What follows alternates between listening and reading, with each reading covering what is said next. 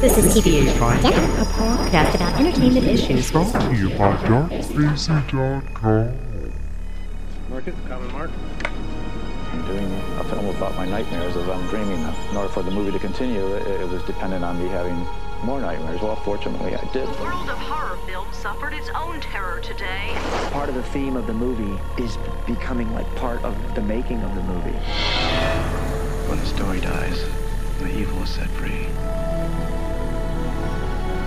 Now that the films have ended, the genie's out of the bottle. That's what the nightmares are telling me, and that's what I'm writing. This is still a script we're talking about, right, Wes? We've decided to cross over out of films into our reality. The only way to stop them is to make another movie. Oh my God.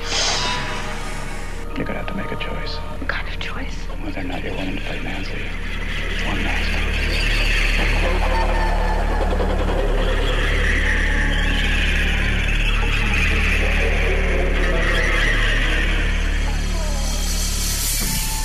You're listening to TV Ate My Dinner. My name is Sean. I am returning with Lynn, Andrew, and Gary. I should say Gary, Andrew, and Lynn. She likes to be the and. I go last. I go last.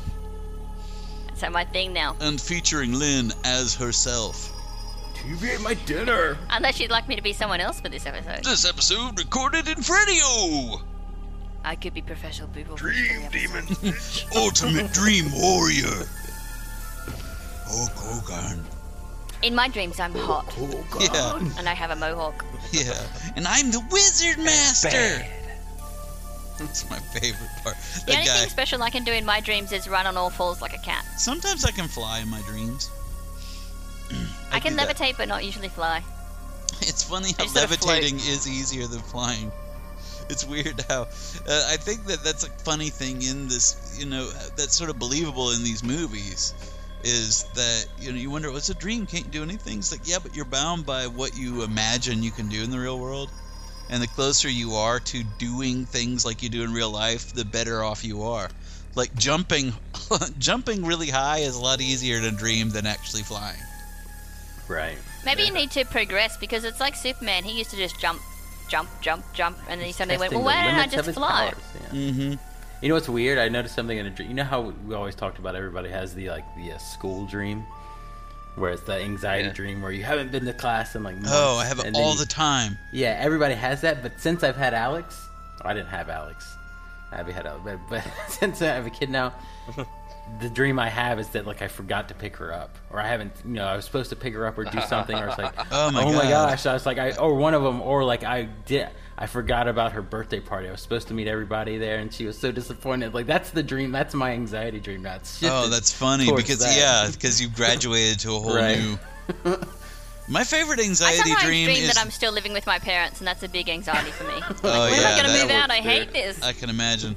I do the one where you're driving the car, but you're not in it. You ever had that, where it's like car lengths in front of you and you can't see where it's going? That's like such a perfect. Sometimes I dream that I'm driving, but I don't actually drive. I don't have a license. So in my dream, sometimes I'm driving a car and then I suddenly remember I don't have a license. That's pretty scary. And then or sometimes I dream you.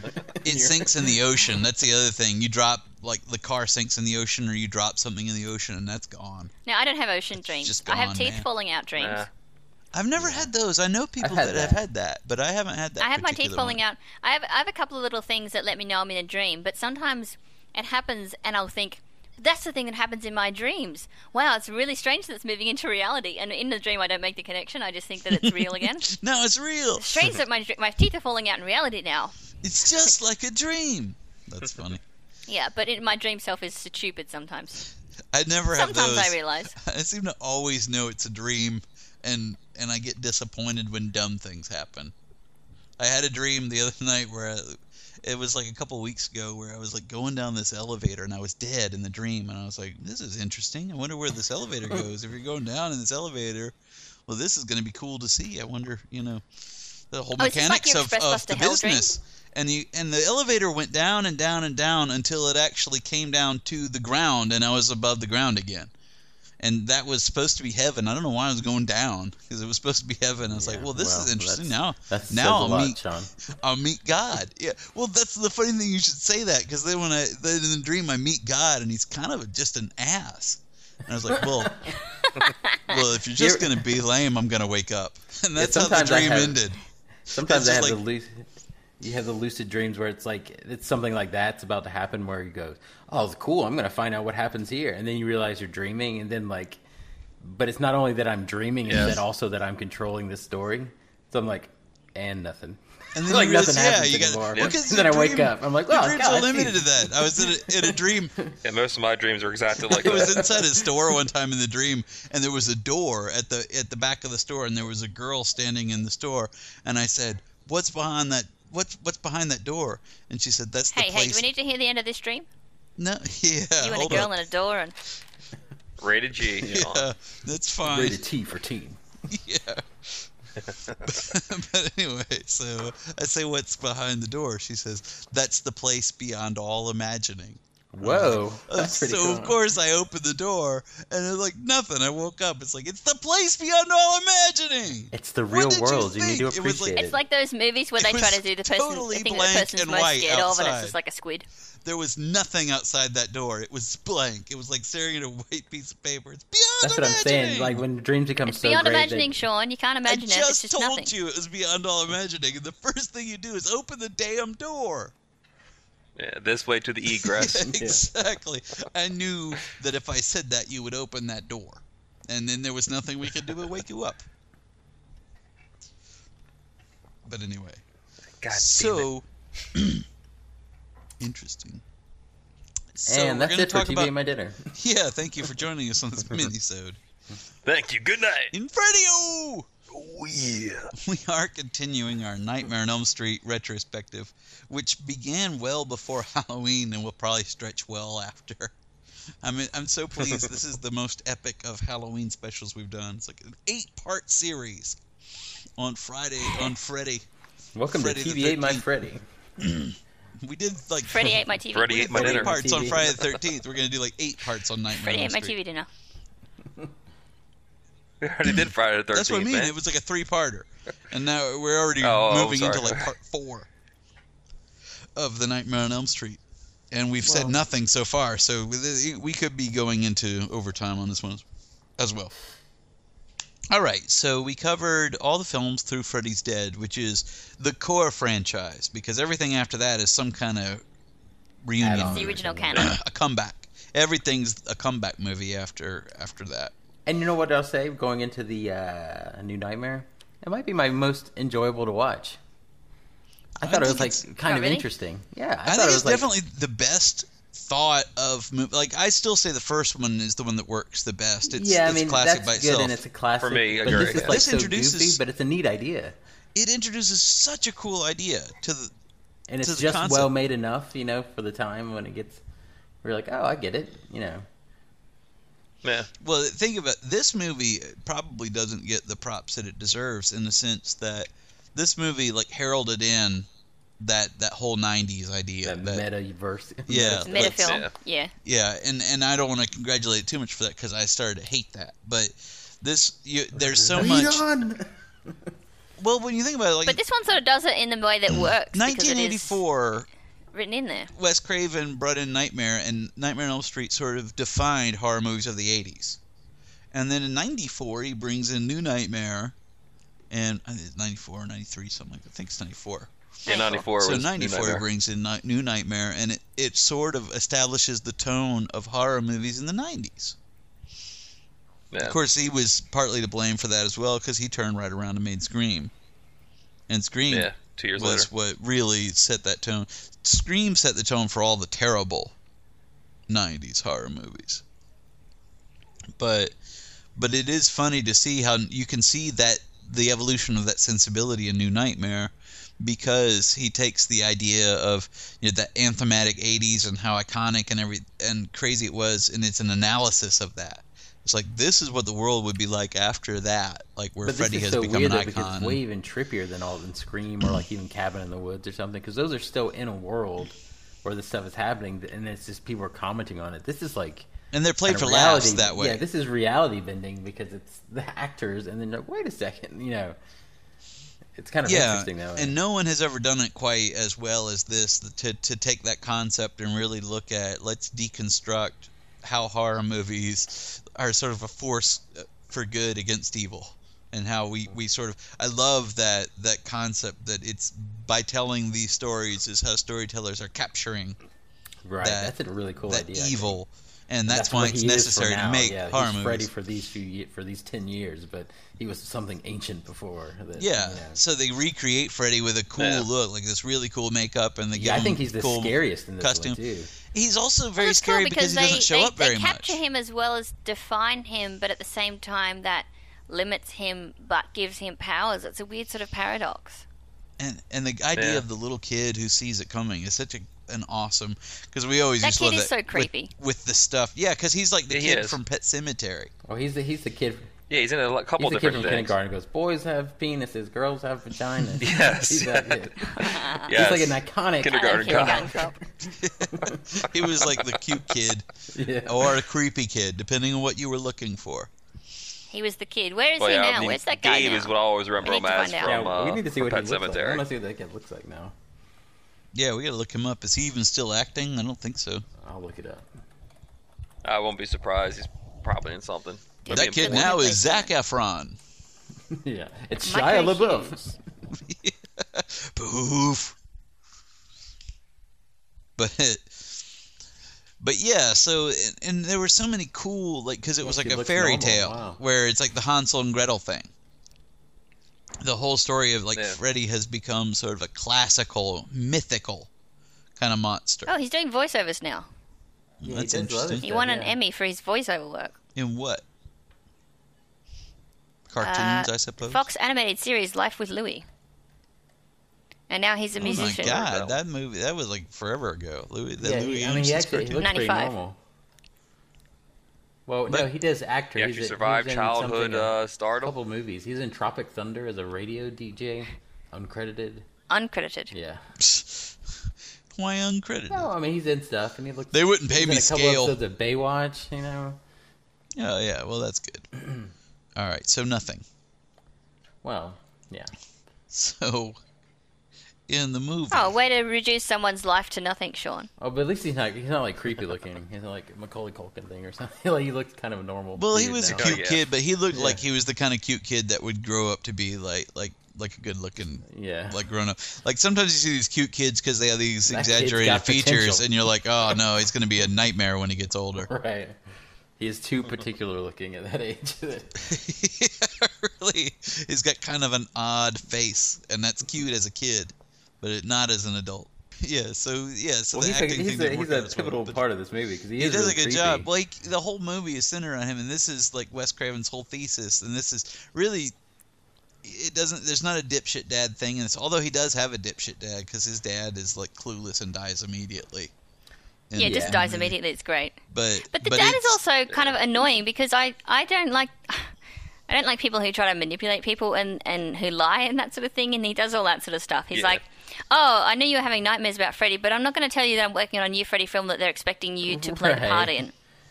It's like, what? You're not going to tell me that sort of shit? I think that's something that you should tell me. He's more a dipshit husband as opposed to dipshit dad. But he doesn't have much interaction with the kid. He doesn't get to be. He is a dipshit dad, but he doesn't get to do enough to establish himself as that. But it's we still the get same to say concept because it's still. Wes Craven really explores that idea in a much broader sense here. In that she's not a dipshit mom, but at the same time, the whole crux of the story is that only the child sees the threat and the scope of the threat, and no one else either will listen or can understand him.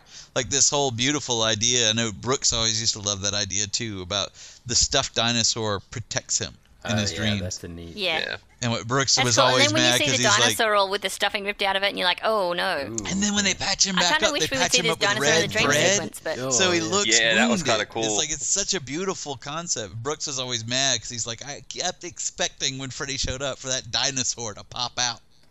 Correct. But then what you see is the problem was that it was Heather's story, not the son's story. Also, that would have been too expensive. That would have cost a lot of money. So what we see is when you saw the effects at the end of the movie, you realized that they just didn't have the money for it. Yeah, that confrontation happened off screen because they find Rex all torn to shreds. So that happened. Did I miss something though? I mean, this is like, I don't know if this is jumping ahead, but I mean, who was sending her and calling her then? Is it Freddy? According to Wes Craven, like in the commentary, yeah, it's all supposed to be Freddy. So how is he doing that though? How's he sending stuff in the mail? I guess because he's switching. He's beginning to transition into the real world. He still has power. He's beginning to transition. Yeah, and that culminates in the scene where she's actually in the movie at the end. It's like there's a final overlap where when she runs into John Saxon, he thinks he's her dad. And you can see it in the movie, but Wes Craven is just going blow by blow, and he says there's that pivotal moment where she finally is going to accept her role as Nancy. And when you see Freddy popping up out of the sheets, he actually sits there and waits for it until that line where she says, I love you too, Daddy. Yeah. And when she calls him Daddy, that's her acceptance of her role as Nancy, and that's when Freddy springs into action. That's like the final moment where the confrontation. She knows that she needs to allow him to transition so she can fight him. Yeah, exactly. And they both, the rules of Freddy are so much more interesting in this movie because it's not about dreams and waking about that. It's about the blurred line between fantasy and reality. It's about acknowledging him as a thing, Yeah, and that if she's going to fight him, she has to acknowledge him, but by acknowledging him, she gives him power. But the child has already given him power. Like, he has power to hurt the child, and I kind of wish that they'd brought Robert Englund more into the story, into that part of the story. Because he's having the nightmares and he's drawing stuff, and then she just tries to call him and he's like, I'm going away for a long time. Yeah, I like how they're playing up the fact that he's like, they're playing up the fact he's some sort of conduit. That she's kind of freaked out by him as a person. Now that she's seen him in the makeup. Right, yeah, and that's the thing, too. Where they do that at the funeral, too, but then that's really the last they talked about it. And then they say, you should come over, but she never comes over. So, yeah. I think they...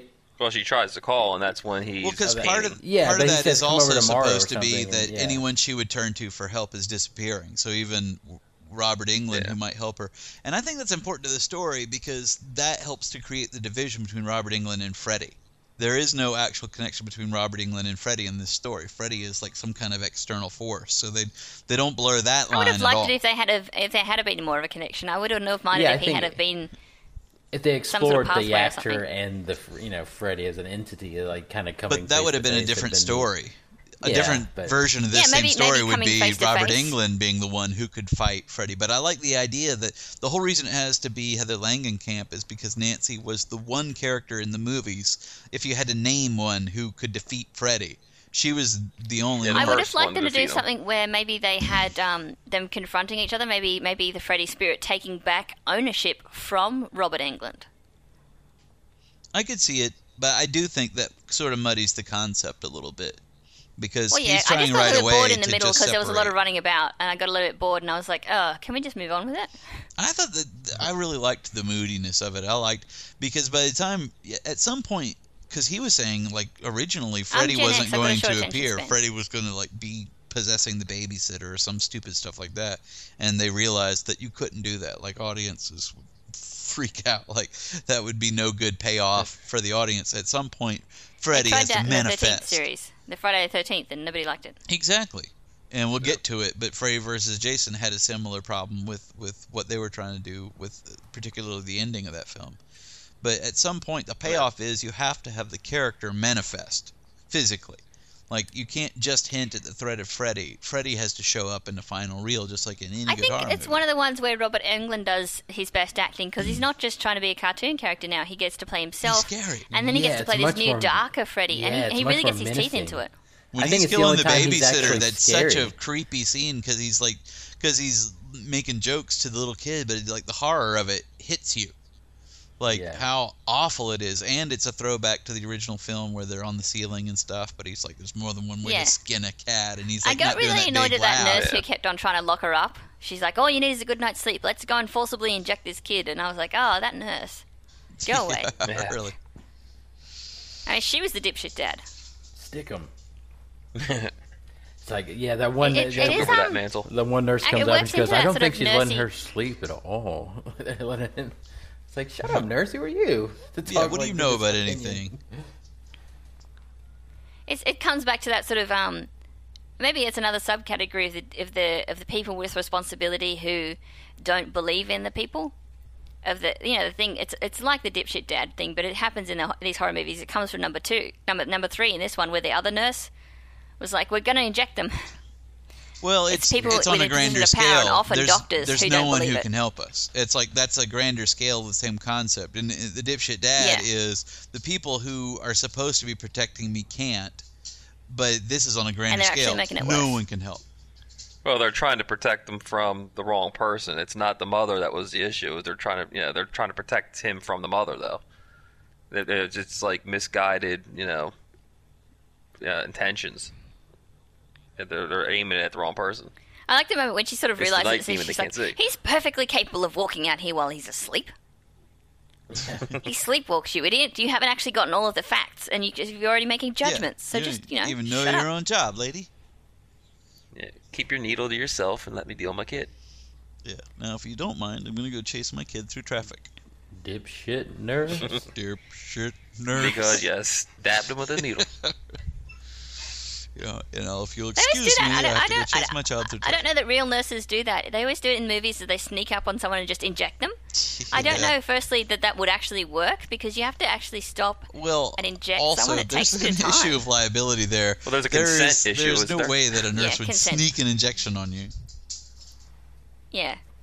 I mean, she would sue the hospital so much. Oh, yeah. They haven't even gotten her insurance. Yeah, imagine, like, in the reality where that kid never woke up again. It's like, oh, that's so your ass. Yeah. Mm-hmm. All of those people would be fired. Nurse and license goodbye. This movie's so unrealistic.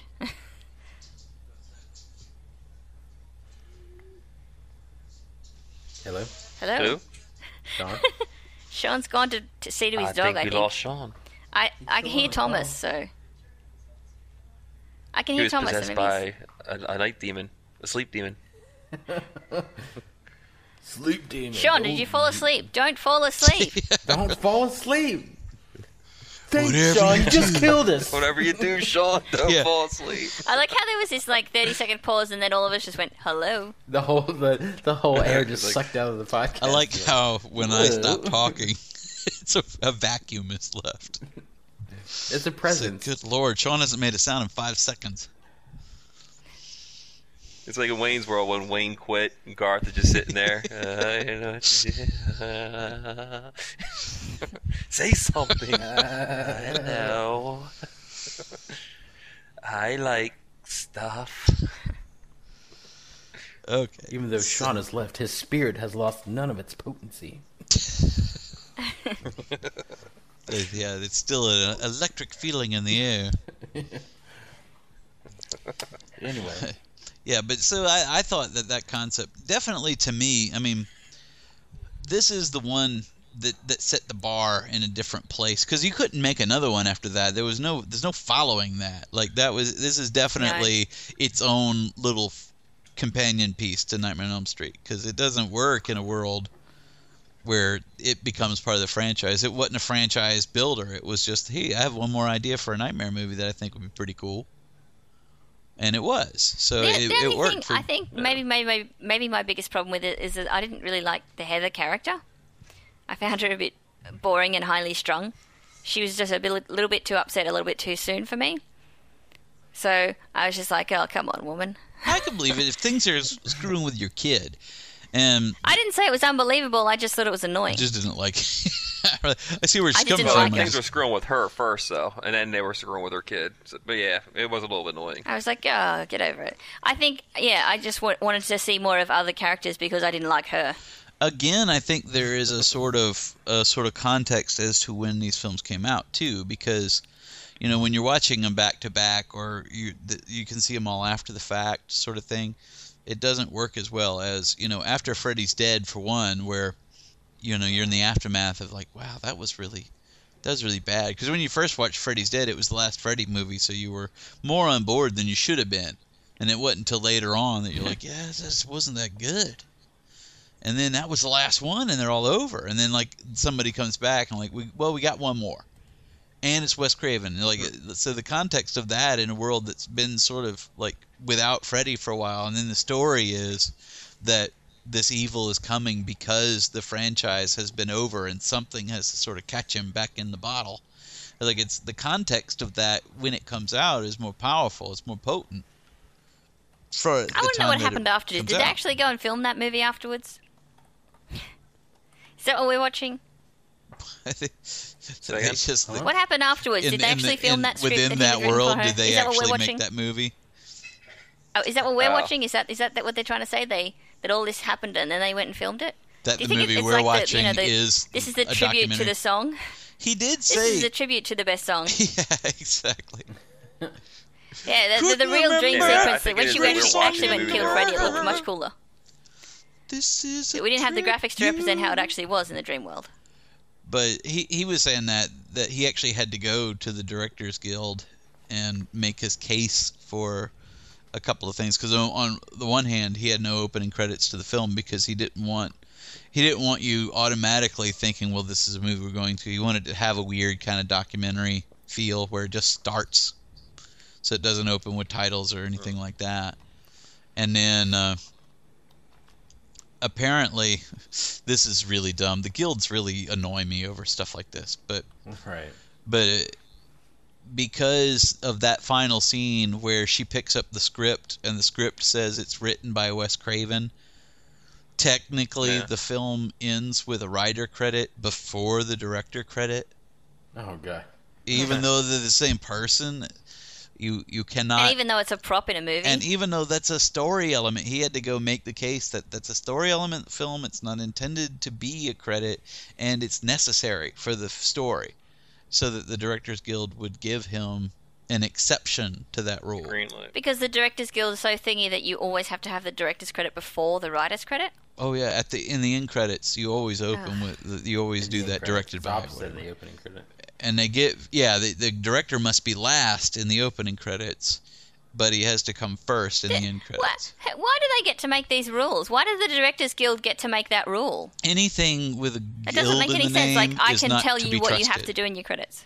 That's exactly what they do. I didn't like George Lucas got in trouble with them immediately because of the way he did the Star Wars movie credits. Because he just wanted to do something his way and not like, oh, you have to follow all these rules, otherwise we'll kick you out of our special club. I don't even think he's in the guild over that shit. He's like, I don't care. We're in a special club, and you guys got to do everything the way we say, because we think the director should be first, because he's the most important man in the whole world, because we're the Directors Guild. Yeah, because that's our job to advocate that point. So we came up with dumb rules like this. But yeah, so like George Lucas is like, I don't care if I'm in your guild or not. I'll just go make my own $100 million movies. I don't need to be in your guild. So what? I can get work as a director. I didn't need to pay you guys money to ratify my position. I'm George Lucas, bitch. That's what like Robert Rodriguez got in trouble with the guild for giving co-director credit to Frank Miller on Sin City because he's not part of the guild. He may have gotten kicked out of the guild over that, but he's just like, well, he did co-direct it, so I'm giving him the credit. Yeah, like, well, he's not part of the guild. The Coen brothers used to have problems, and the Farrelly brothers saying they co-directed things, and they finally let up on that because people do that all the time now. Yeah, usually brothers too. I don't understand. There's all these brothers, or the Wachowskis. Yeah, see that stuff is so dumb. Even one of the last, I mean, I won't spoil anything, but one of like the penultimate episode, or no, it's one greatest episode of Breaking Bad this year where like a big thing happens at the beginning. It's Ozymandias episode. They had to talk to the guild to get them not to show the credits during like the first segment because it's kind of like an emotional thing.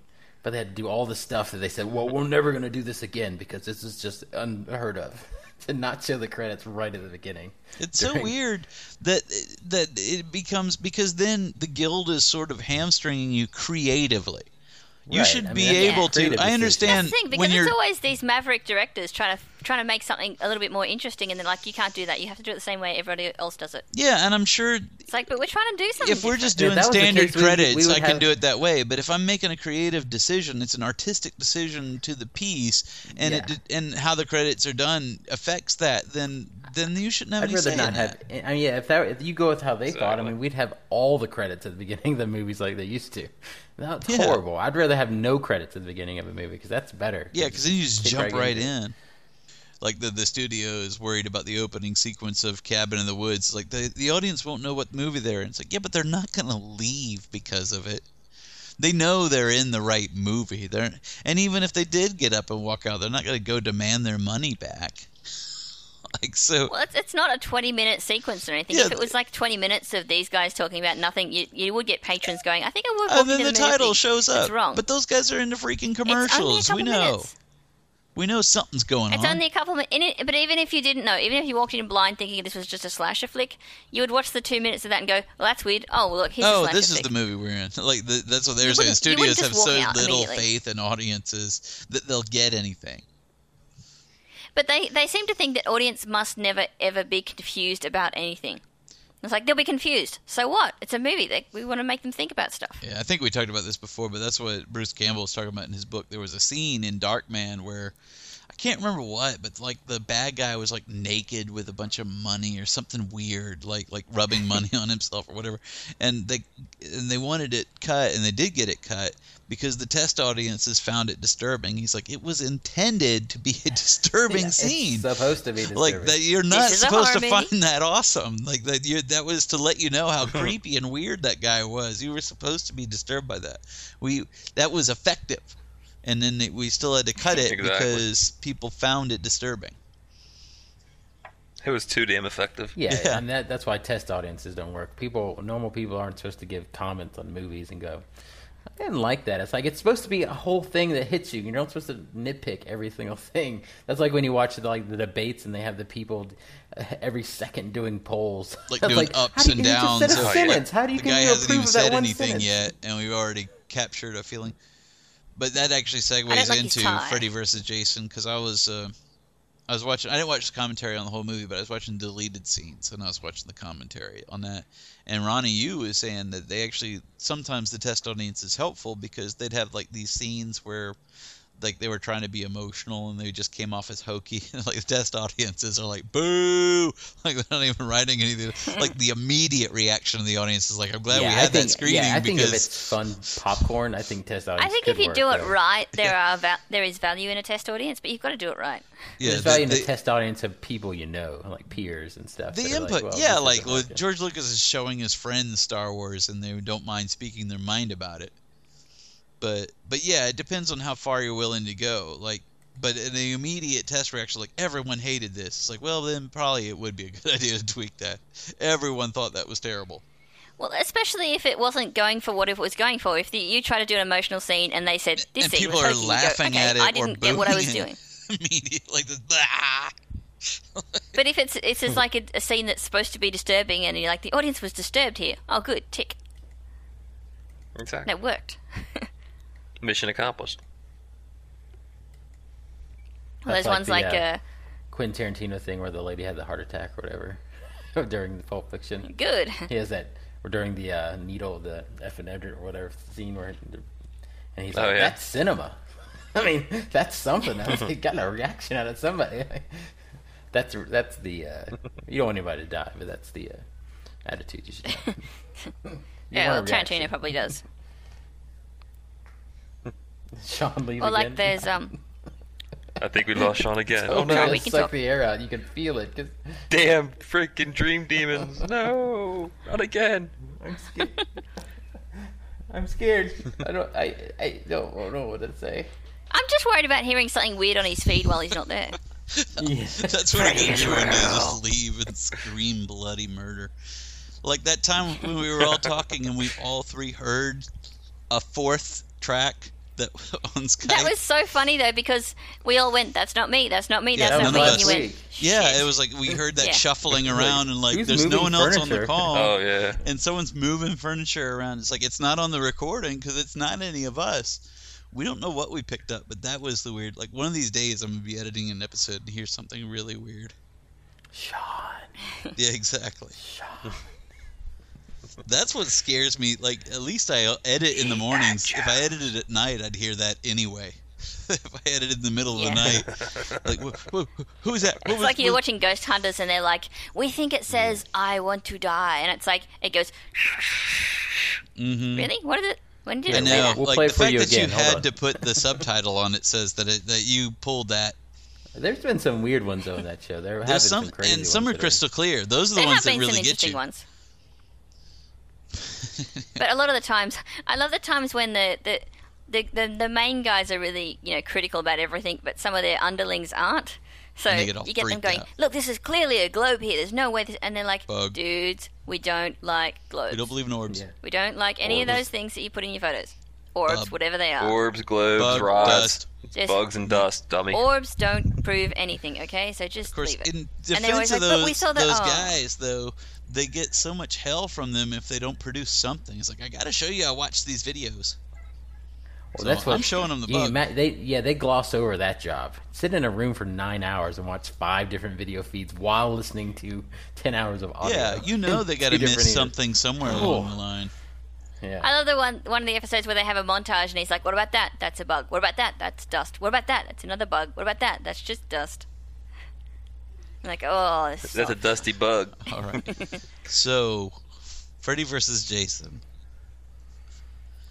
I liked it. I Yes. did too. I have to tell you, I rewatched it this weekend, and the hokiness of it like hit me a little bit more than it has before, because now you're doing the retrospective and you watch like New Nightmare and stuff, and like, wow, like to go from New Nightmare to Freddy versus Jason is a pretty big flip. Well, it's like the only thing they But could there have was some done really good things to in it. follow New Nightmare. It's like, we can't do anymore. It's like, well, if it's Freddy versus Jason, we can do again. I guess, Yeah. Good lord. We can do that. And we do something cool. Freddy I like versus they- Jesus. It's sort of a remake, Freddy sort versus of mix-up. Jesus. Yeah, that's That's the the only next one they could do It next. is a more I mean, Freddy-centric movie, but I really think Jason comes off the best because he really is just genuine Jason, just killing things the whole time. Yeah, and yeah. Freddy I liked it, 'cause has it's got like this. It's a cornfield full of kids, and he just sees how many he can kill at once. Yeah, and like, I 6 like on it. screen, by the way. I think more of them got it during some of the cutaways, but 6 Yeah. of them get it. Yeah. Which really like the jock was a jock buffet. versus the I nerd. like comparing really. that to the number 2 in the franchise where Freddy gets out in a party and he just doesn't know what to do with them. Mm-hmm. Yeah, because he's just like If a it was nerdy Jason, guy. they would all be dead. This is so weird. But yeah, I've never been to All a I got is this teenage weak party. glove. Jason gets more kills by far in this movie than Freddy. It's like that's sort of like the underlying that's story. part of the Like point. the conflict comes from the fact that Jason really has the numbers on Freddy. Yeah. Yeah. Yeah. Oh, speaking of numbers, I do have some numbers on some box office returns. Oh, I was I hoping was you'd going to forget that. compare. Well, we won't go too deep into it, but I wanted to compare the franchises. Now, of the classic franchises, Friday the 13th movies have grossed the most money worldwide, like $465 million. All the films worldwide. That sort of thing does well in foreign countries because you don't have to think about it. Always the things It's that think less less do better in the intellectual. foreign market. Yeah. I think we do better in America because That's how I some of these don't even have worldwide grosses attached, which means they didn't have much release outside of America theatrically. Some of them, it's like the same gross for domestic and worldwide. That means it didn't leave the country theatrically.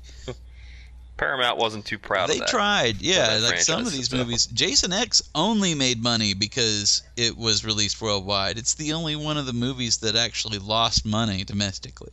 It cost more money. Yeah, I mean, I don't remember when that came out in the theaters. I 2002. truly Awesome. have no recollection of that coming out. 2002.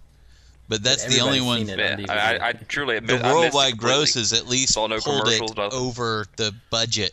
That wasn't a hit, but at least made it generate some kind of profit. But the average amount of profit that those movies generate is about $32 million per picture. So overall, not too bad. Now, Nightmares had fewer movies, so it's a little bit behind. It's like $450 million, so compared to 465, but it's fewer films. So their average is like $38 million. Or let's say $49 million compared to 38, I think, is the worldwide average. So they're doing much better per film as far as the number. And both of these numbers include Freddy versus Jason for both franchises, so it's a wash. Yeah. But those two smoke all the other, like Halloween and Texas Chainsaw and all those. But that's how they compare to each other. So Jason, again, Jason comes ahead in quantity, and Freddy comes ahead in quality. Like per film, more money. But Jason is all about overall numbers. It's like, yeah, we'll make 50 movies. Makes total sense. So either way, the only franchises that really smoke those two are like Saw and Paranormal Activity, which make crazy money. They can't. None of the '80s franchises touch Everything those. makes more money these days, though. The new franchises. Well, those are the only two I can think of in new franchises that clear that kind of money. I mean, Paranormal Activity averages close to $200 million of profit per picture. Well, yeah, but those are also made for like $15. You know. I mean, that's why they keep making them. It's like that is an amazing profit margin. Oh no, absolutely. I mean, those movies like the Saw franchise has made almost $1 billion worldwide. Jason can't touch that. Yeah, all those James Wan movies do great. I mean, The Conjuring was $20 million, but it's made like $500 million. Like, it's made a lot of money worldwide. Yeah. Like every movie he makes is like exponentially larger than what the budget is. Well, and it shows you that's why studios typically would rather make a $30 million movie. They're not that interested in Freddy and Jason overall because they're like, I don't want to make a $2 million movie that Even makes the $10 million. Like, Insidious 1 was like $1 million to make. Even Insidious 2 is only like $5 million to make. Yeah. And it made like, $100 million, $200 million. So that's a big margin. But yeah, apparently, like, the original opening of Freddy vs. Jason had a more extended Jason-esque kind of kill, and they cut it because they thought it was weird because it's this long opening that looks like a Friday the 13th movie and then turns out to be a dream sequence with Freddy and all that. They're like, you're asking a lot of the audience. So they really condensed it but left in the nudie shots. That's another test audience thing. They're not all wrong. They're like, test audiences demanded more nudity. It's like, they weren't wrong. And there is nudity. This has another, like we were talking about, Freddy in part 4 had the boobs of the soul being released. Like, the stomach, that's probably the cleverest of all boob shots to be working into a movie. But this one's close because even when they go to Jason's creepy hell haven where all of his victims are, which is actually really cool in the movie. There's like this closet where it's just dead people floating because inside the closet it's water, and the chick floats by, and then her shirt's ripped open, and you see a boob. It's like it's corpse boobs. Yeah, see, the Nightmare boobs are always weird. Like the Friday 13th one's always just clean, wholesome boobage, but the Nightmare ones are these like weird. Because they have to figure because of concept. Yeah. Crazy. They boobs. always have to figure out how to work it in. Demon it's easy boobs. in Jason. Yeah, demon boobs. But in Jason, it's just like, well, I'm going to get like full-on butt-ass naked. College kids, and then get killed. Well, yeah, that's the whole point of it. Drugs, alcohol, and sex is what makes Jason pissed. Yeah. That's why the remake of that was so perfect, because it was just like, okay, boobs and drugs and kill. There we go. Oh, yeah. Magnificent boobs. Yeah, the greatest line in that movie is the guy getting there, he's getting laid, and he's like, you got great boobs, boobs, or whatever he says. What was awesome about that was that is like the stupidest they really line. were, though. It's like, to make that line work, you really had to cast it correctly. Because I came away from that movie going, that was an awesome movie. That movie really hit the mark. Stupendous movie. That movie was stupendous. Blu-ray. Yeah, really, it should have been in 3D. I love this movie too because it's Catherine Isabel. 3D boobs in Fredovision breasts. I love Catherine Isabel. She's like, she deserves a Johnny Drama award. Yeah, we know. Johnny Drama, Eddie Burns. Congratulations, Johnny. Drama, Jimmy Woods. I have drama. You guys do. There is the man. There is the legend. But only one who walks a certain career path has earned the right to become known as a real-life Johnny Drama. Thank you, God. Victory! Because she was in Ginger Snaps. She was in a movie called American Mary just recently. Freddy's was a pretty cool movie. No, she would have been like 3. Well, she could have appeared as something. She was in some older TV shows too, but I think that those are the big ones. She was in Insomnia. I remember that. Man. Oh, I noticed when I was watching this movie that when they were watching the news report, the television station was KRGR. Yeah. That's a little bit more clever than in Nightmare 4 when they tried to do an in-joke and the name of the diner was the Craven. It's like, God, guys, Jesus. Wah, wah. Like, KRGR is the name of the what? It's the name of the TV station. When That's the news of report Kroger came Radio. on. If you're inside of Kroger Radio, it goes KRGR, Kroger Radio. Freddy-o! Recorded in Freddy-o! This movie had a lot of throwback gags to the other movies, I think, because the story, I mean, isn't terrible, but it doesn't hold up to too much scrutiny, because it's sort of like the purpose is to pit the two against each other, so we'll accept any story that allows that to happen within reason. Yeah, they gotta fight. But the whole thing where, like, Freddy killed my mom, it's like, why did Freddy kill your mom? Like, I guess that's like he's got no power and he can't do anything, but he killed my mom. But one of his last acts on this earth before they put everybody on Hypnosil, which I thought was a cool device, where they just doped up the whole town. That sort of is a New Nightmare idea, where they took that idea of, like, his power comes from, people giving it to him. I guess people remembering him. Yeah. So they take that to the that next comes from the level first movie. Well, the idea that if you forget him, though, he has no power. Like, in the first movie, it was like, you give him his power with your fear, so you have to ignore him, which actually ultimately doesn't work. But this movie is more like, he's a concept, and in order for him to survive, people have to know him and fear him. It's not just, like, your fear directly of him, it's the fear of him as an idea. If you forget him as an idea, there's a website called Freddy in Space, a blog this guy does, and he did an article of Freddy movies that almost got made, and they're all hilarious sounding. We dodged a bullet on pretty much all of them. But that's too bad. Well, see, but the ones that come up the most often are Freddy movies where people were trying to figure out what to do with the last one before Freddy's Dead came around, or how to get Freddy versus Jason to happen. Those are the two hard ones. But one of the movies, which was a horrible idea for a movie, but just because imagine the mechanics of making it, it was called First Kills, and it would have been a prequel story about Freddy when he was alive. And you're like, God. Good Lord, that's just a movie of him molesting and murdering kids. It's like, that would be really dark. And then apparently, right after 5, they got Pete Jackson to write a script.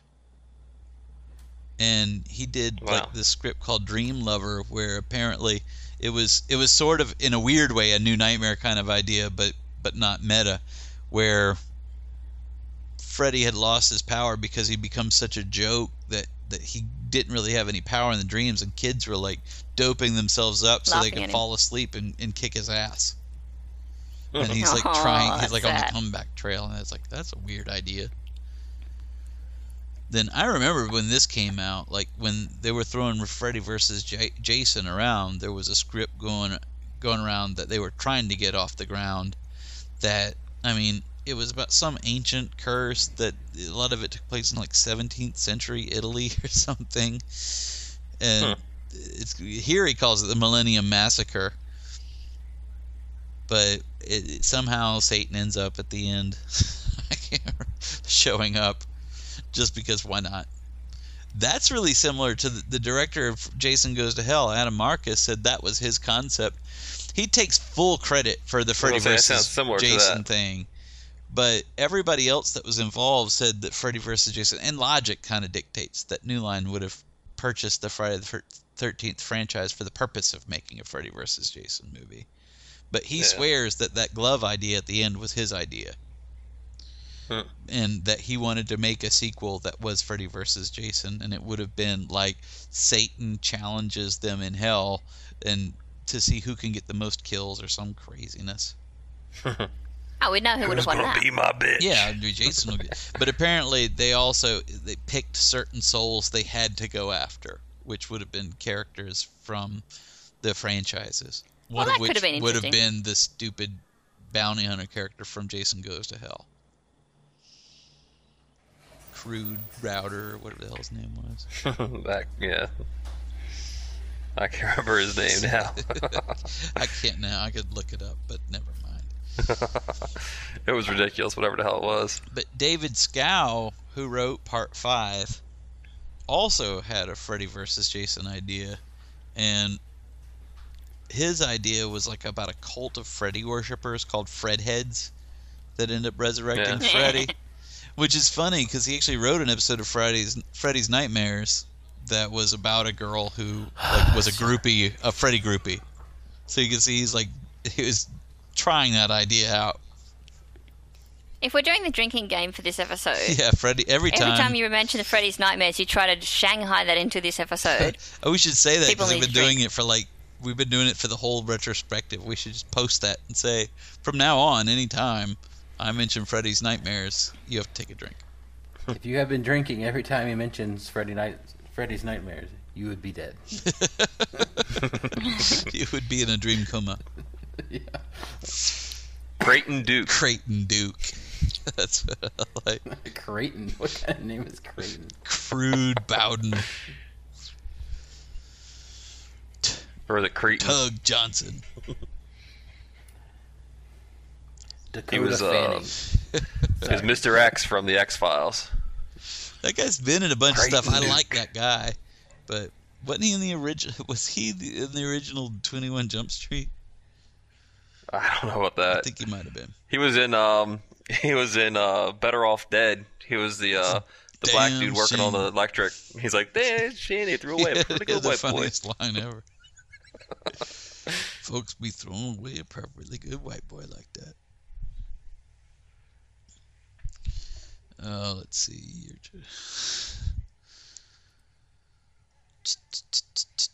Okay, so should we retrospect on the plot of Freddy vs. Jason, or is it sufficient?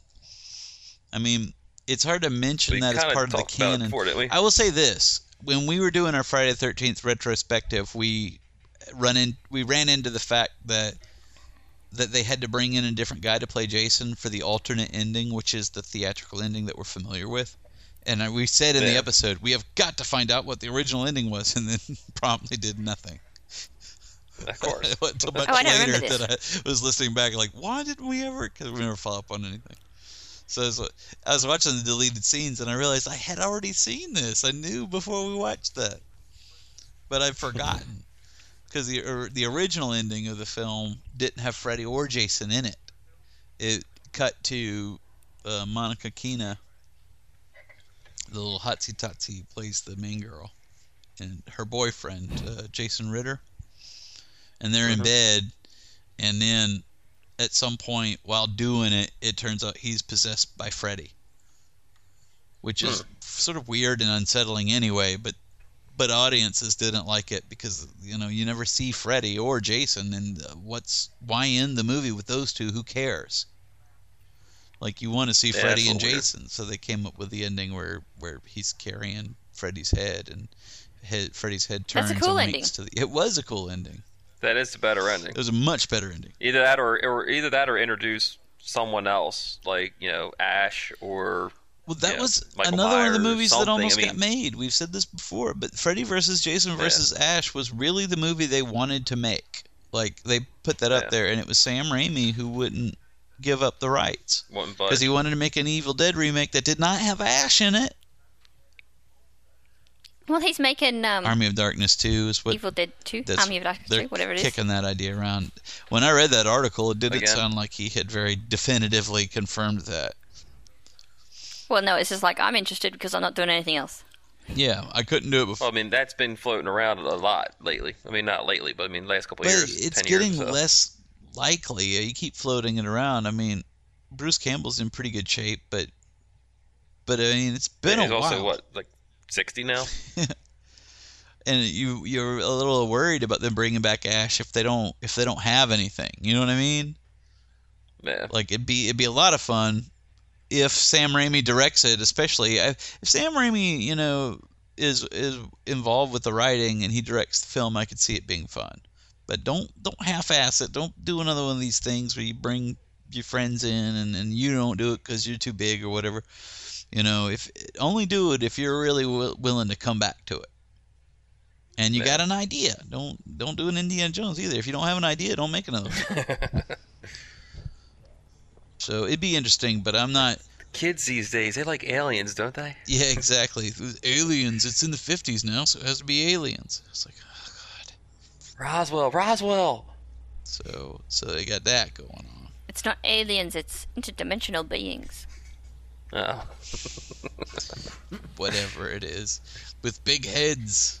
Glowing egg-headed freaking It was already dumb, but we heads. could make it dumber if we Well, tried. they do Crystal Skull, and the Crystal Skull in the movie isn't the Crystal Skull that's part of the myth anyway. The Crystal it's Skull kind of a cool exactly. idea to actually kind of. It's a really neat story around, but the story of the actual Crystal Skull is pretty cool. Like, it's weird. But then they make it some big alien skull, and then the temple turns out to be a spaceship, and you're like, oh, Jesus. And they swing with monkeys. That's really Swing. Yeah. Well, we actually Complaining have about done George all Lucas episode sequel. about how bad Take a that is. drink. Yeah, I'm sorry. If you like that fourth Indiana Jones, you can have it. That's fine. But I'll give you my copy. Anyone who wants it, you can have my copy. yeah, I bought the DVD. Did you get the special edition with the crystal skull in it? Yeah, I got the Blu-ray set and this came with it. Actually, I don't know if I have a copy now. I'm thinking about it. You can have my memories. Yeah, really, you can extract it from my brain. I will gladly download those and give them to you. Or upload them, whatever. All right, here's what. All right, so Freddy vs. Jason was nothing special. It was fun, but it wasn't like a big thing. Well, if you, in retrospect, didn't bring if you too watch much it to the- like in terms of the other movies, it's slapsticky in some of the same ways that we didn't like in some of the other Nightmare movies. But if you're going to do a Freddy versus Jason, you kind of have to accept that it's going to go there.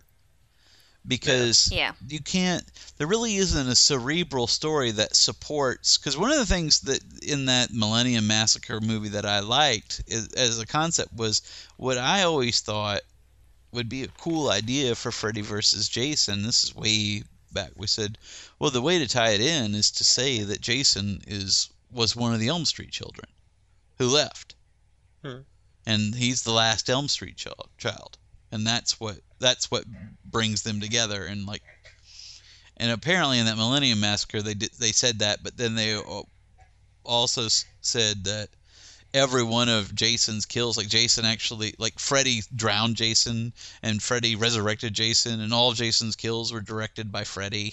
And I'm like, well, that's sort of co-opting the Friday franchise too much toward the Freddy. Yeah, I don't like that. That just I mean, leave Jason his own dribble. turf. That's one thing this movie gets right. Is like, Jason goes to Elm Street, which is fun, and he wreaks havoc in Elm Street, and that's sort of Freddy's way to come I like back. Jason's Nightmare World. I think that Jason and Freddy's Nightmare World where there's these rutting couples who are just like going extra fast or extra slow. It kind of had a good quality to it. I like It's very weird and unsettling, and Freddy looks so demonic. The makeup for Freddy is so cool in this. Like, he's got like these sharp teeth, and sometimes he's just blood red. Yeah, that was and an interesting he has change. so many cool the looks. sharp teeth.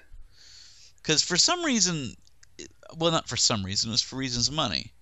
In like the fifth and then the sixth movie too, basically, I mean, they were more or less just putting a Halloween mask on him. Like, it was the worst makeup, and I don't know, I'm sure money was part of it, but I wondered too if they were just trying to find an appliance that was easy to put on in a single piece, but it just looked terrible. Well, I'm sure with Robert Englund, he's not going to want to spend hours on end every day getting makeup applied. What else is he doing there? Exactly. Well, he's a big star. Yeah. But that's the same stuff. roles. They did the same thing in the TV show. It's like, just put him in a mask and let's do a thing. Stand him up and let's do an intro. But by the time New Nightmare, Spirit Gum and Wes Craven gave him this cool new look. I think he probably the coolest Freddy has ever looked is in New Nightmare.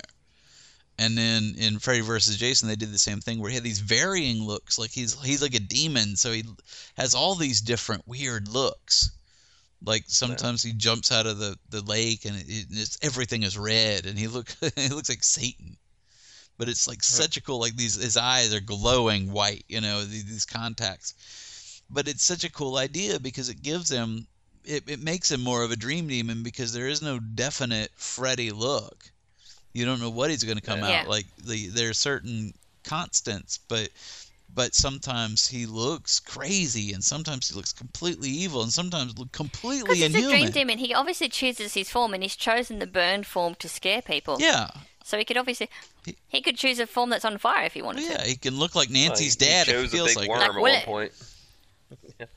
But yeah, so that was something that I really liked about the movie, especially in the context of having seen Freddy just sort of watered down in a couple of different films, and knowing that there was no going back, knowing that Wes Craven's New Nightmare was a onesie. There was no going back to that. That anything that tried would have been horrible. So leaving that as its own point in time, this was a really cool way to have Freddy and Jason fight. Because that's what you have to have. And then they have the final sequence takes place at Crystal Lake. So you see them both on their own turf and each other's turf. Yeah. So as far as payoff of what they have to have. I think it works because they have that moment in where Jason dies where Freddy's glove comes and grabs him and you think, oh, they're together in hell. It's awesome. So when they turn up together in this movie, good. It kind of goes with the continuity. Yeah, so he's got the machete, and Jason comes at him with the glove and stuff. So there's a bunch of fun stuff, and plus it's got to be a double KO situation. So you can't say that's sort of where the girl comes up at the end, and she's the one who beheads Freddy. It's almost like they're having to give the death blow to a third party, so that you can't say either one of them had the last shot. But then. Yeah, I didn't like that part because then she has like the line and stuff, and like who cares? Who cares about this girl? Yeah. In the scope of the story, she's just here to fill out that sweater. You don't get lines. But yeah, overall, I remember being so excited about that movie and so much build up to that movie. So for them to do something that was satisfying. I think that was a good fun one. If that's the last we ever see of Freddy as Freddy, I think that was a good way to leave it. Yeah. Because obviously the remake is trying to reinvent the concept and all that. So, but that's the last, Robert Englund as Freddy. Yeah, proper Freddy. Yeah, so that was a good way to end it. It's a shame because they definitely wanted to make more Freddy vs. Jason films and should have. That would have been a fun franchise. Yeah, it would have been. But, oh well. They could have just done each new one new and not worried about canon. Let's just think of a new situation for them to fight and not worry about the last movie. I like building on it, though, because it would have gotten more and more ridiculous, like Freddy vs. Jason vs. Ash. It's an awesome idea because, here's a whole other thing. And they did make comics. I've been trying to get hold of those comics, but they're not as easy to get hold of as you might think. But they did. It was the same writer who wrote the comics, so I'm curious to see based on the script that they wanted to pitch for the film. So that's as close as you're ever going to get, probably, is reading those comics. So I'll have to look for that. Okay, well, I think that we've sort of come to another stopping point here. Here's what I think. Go on. I think that make your case for Freddy's New Nightmares or whatever. Come on, Freddy's New Nightmares. Well, we still have to talk about the remake, and I don't think we have time to talk about the remake here, but I do want to talk about it. So maybe we can let's take a break, come back next week. Give you a little refresh time to maybe try to watch some of these Friday's Nightmares episodes. And we'll come back and we'll finish out this retrospective by going over the remake and talking about the TV show. And that should pretty much round it all out. Mm-hmm. Into the ground. Into the ground. Exactly. As all good franchises do. We have stretched it into the ground. We're like the people at the end of the movie with a baseball bat smashing the brains again and again to make sure it's dead. In that interim, I'll also read the Nightmare on Elm Street comics so I can bring those into the mix. Send them to us. Then I'm going to go online and read every single fanfic ever written. Really? And you guys should do that too. Fanfic. Oh, the fan films of Freddy vs. Jason vs. Michael Myers vs. Pinhead. But I think that'd be good. And then we could say we did it. And it'd be like a 5-part retrospective. Even the Nightmare on Elm Street fans are like, give it up. God, more. So that'll do it. That's what I think. And that'll give us a good taste. And then we can say that we covered it all. Yeah. We covered it comprehensively. Comprehensively. That's what I like. So, and that's good, like I said, because aside from episode 200, the plan is that this retrospective will probably be the last episodes we do of the year. So what the Halloween episode almost always is. This year, not ever. Of the year, yeah. I mean, 200 won't be our finale. We got no reason to stop. So yeah. So we'll probably do that, and maybe 200 will actually be the last thing this year. But right. So I don't mind stretching this out because this is going to be it. It's the holidays. It's going to be all of November. Yeah, which is easy because we don't have to record. I just have to cut one every now and then. And then we'll all be out of town for holidays and such. So that'll be good. But yeah, so you can listen to episodes at tv8mydinner.com. You can like us on the Facebook. You can follow us on Twitter. You can follow Lynn's blog, which is linked on the Facebook. We'll try to get that on the main page too at some point. Maybe by the time this airs, I will be on the main page. It's a hyperlink. I just have to do it. And then doink us on Dweeblers. Go to forum.tv8mydinner.com and talk to us there. And that's it. Join Burdick in our discussions. We have so many different discussions, but we do still have some on the forum as well. Yeah, Burdick you can find on the Facebook, if either on the TV8 My Dinner Facebook or my Facebook. There's always some kind of conversation going on about something. But we're also on the forum. We carry on our discussions as well. So we got that, and then look out soon for, at some point in all this, we'll have the Dragon Con video. At some point in all this, we will have more Christmas videos, I believe.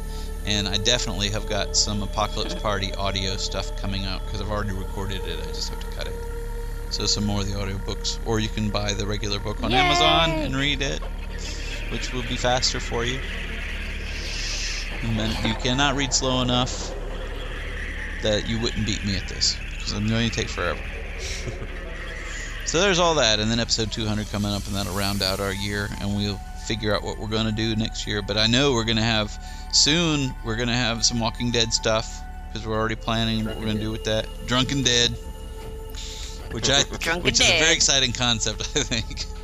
It might just be disappointing, because I know. I feel like I'm gonna have to really step it up. I was trying to think of rules for that. It's like you almost have to drink like a beer or like a drink. Per it's episode like take a drink every time Andrea does something dumb. Well, just per episode, and if we start like doing through them pretty fast every 10 minutes, it's gonna get pretty ridiculous by the end of it. Yeah, it's gonna be boring at the beginning. I know. By calling it Drunken Dead, there's gonna be a lot of pressure on us to make sure that you can tell. Yeah, we should just call it something normal, and that's just the same. No, I like Drunken Dead. It's such a good concept. I really feel like that'll draw people in. Well, I feel like that's the most fun to me. But then we'll get to Game of Thrones as well later on. That's before the end of the year. The side projects will take over. So a lot of fun stuff on the horizon. But until then, my name's Sean. My name's Andrew. This is Gary. I'm Lynn. We will see you next time. This is the first time we said our names before. I'm glad we put music on the outro so at least something fills those gaps where we're all presumably trying to remember who we are. The magic of editing. Really.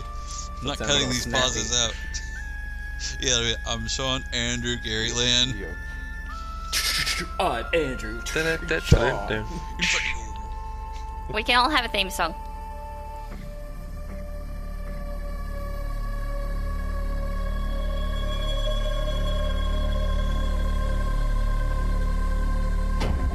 This has been TV8 My Dinner. Don't forget to visit our forum at www.forum.tv8mydinner.com.